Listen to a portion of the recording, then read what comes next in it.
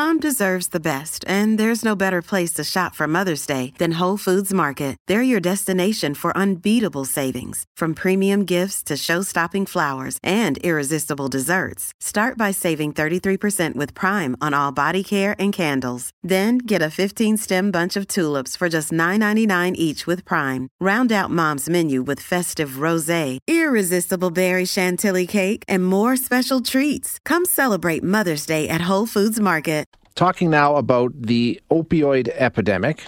We've talked about this many times, and I think we've done a pretty good job of trying to, bring together the kind of voices that sort of deal with this every day, what you could call experts, the people who actually are working on the problem, because the problem is not getting any better. If you take a look at the situation, in fact, 2021, more deaths reported in Alberta than ever before. So we've had a lot of talk about we're doing this, we're doing that, this needs to be done, that needs to be done. We simply cannot get a handle on this situation, which is frustrating to a great many people. And earlier this week, or last week, I guess, a group of Alberta physicians got together and put out a list of recommendations, things that, doctors, medical professionals say, hey, this is what we need to be doing. And those are the kind of voices we've tried to amplify here on the program. So joining us now to talk about that, we have Dr. Stan Houston, who is part of the Edmonton Zone Medical Association and part of this group that made the recommendations. Dr. Houston,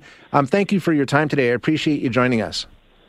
Good morning, Shay. Well, I appreciate your interest in this important community topic. Yeah, Doc, to be honest with you, I'm very, very interested and have been for a very, very long time for a variety of reasons. But I just get more and more frustrated because, and your report speaks to exactly what we've had so many guests on the air saying, you can't look at any one thing. There is no silver bullet to deal with this. It's several different things need to happen in unison. And that's what your report sort of comes out and says, right? There's no silver bullet here, Doc. That's exactly right. We don't have, since we don't have a silver bullet, we need to make the best use of the tools we've got, and we need to be using them all together. When we talk about that, though, what would they be? What would those pillars be when we talk about this full spectrum approach? What are they in your mind that we need to do?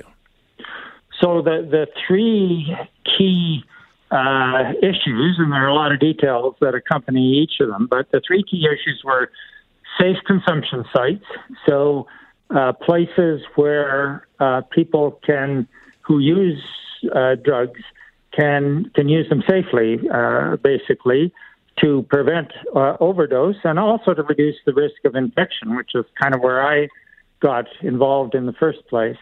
The second issue was safe supply. So the main factor that has changed the situation in the last couple of years, along with COVID and other things, but the main factor has been the arrival of these highly potent and highly unpredictable drugs on the street scene. So people don't know what they're getting. They don't know the drug and they don't know the concentration. And that's been the dominant factor. And so replacing that unpredictable toxic product with safer supplies, prescribed supplies of known quality and quantity. And the last point was decriminalization of possession of drugs, because criminalization hasn't worked and has had a wide range of negative effects. Okay, let's get into those a little bit. First of all, our province focuses on recovery. That's the message that we always hear from the government of Alberta. And you know what? Adding beds and increasing the amount of recovery services that are available in Alberta, I'll be the first to tell you that's fabulous. That's fantastic. Way to go. Big round of applause. But that can't be the only thing, right? I mean, if you focus on any one of these without bringing in the whole fulsome response, it won't work, correct? I couldn't have said it better. Yeah, it's just, I mean, and you can use all the cliches about, recovery beds are no good for people who aren't alive anymore and all those sorts of things. Now, let me give you the province's responses. I know you've heard it. Talking about safe supply. The province says there is no evidence to support the use of safe supply. They say, in fact, there's a mountain of evidence that shows more opioids in the community actually means more harm the community suffers. Have you seen that mountain of evidence? Well, the short answer is no. I mean, obviously, there's a very legitimate concern there. So as I alluded to earlier, the devil would be very much in the details of how this would be rolled out to prevent unintended consequences. But we already know what the consequence of the community being flooded with illegal fentanyl products.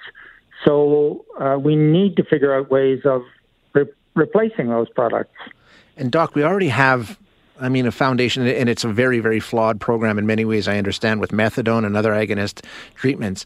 It's not like we don't have a way of avoiding diversion and all the rest of that stuff. We've done this before. Right.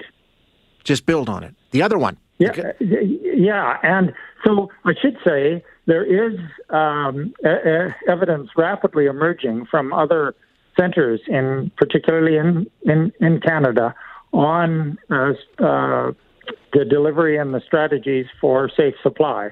So we're rapidly getting more experience on how to do this and what the results are. The other one, the government says they don't believe in criminalizing a healthcare issue. They agree with you that far, but they say you can't just take away the penalties and expect things will go better and the problem will just go away. So decriminalization, they say, doesn't work. I know there's a lot of talk in many different cities across the country about this. Is there evidence showing that it is good or it is bad? Yes, there is. Criminalizing possession doesn't solve any problems and creates a long list of new problems. It clogs up our courts. It gives people criminal records and prevents them re-engaging back into society, and it costs a ton of money. And as I say, doesn't work. And for example, there's Portugal, for example, has a number of years ago largely decriminalized possession, and they've seen major improvement in addiction, in transmission of viral infections like HIV and hepatitis C, and the social and legal harms that accompany criminalization. So once again, the devil would be in the details about exactly definitions and how this is implemented. But I believe that the National Organization of Police Chiefs has recognized that just locking up all these people from the street is not the way to go. Last one, because it's an important one and it's also part of your report, is this issue around data, which has been an ongoing concern in Alberta for some time in terms of how opioid overdoses are reported, how often they're reported, how detailed that report is. What would you like to see in terms of data, and why is it so important?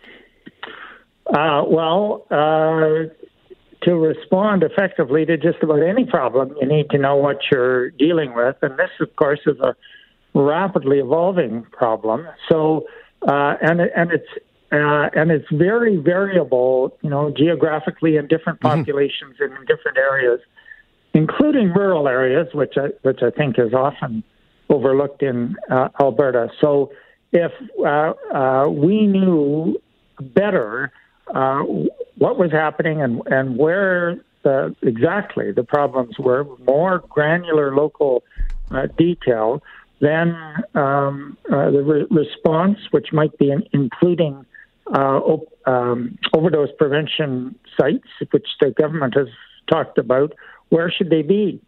Could be much more effective. They have this information. It's kind of baffling why why it's not made more available, and it needs to be in a timely manner because, as I say, this whole thing is evolving pretty fast. Yeah, you're absolutely right, and people are dying each and every single day. Dr. Houston, thank you so much for your time today. I appreciate you joining us. Thank you, Shay. That is Dr. Stan Houston, who is with the Edmonton Zone Medical Association, and part of that group that came forward and said, listen, here's our recommendations.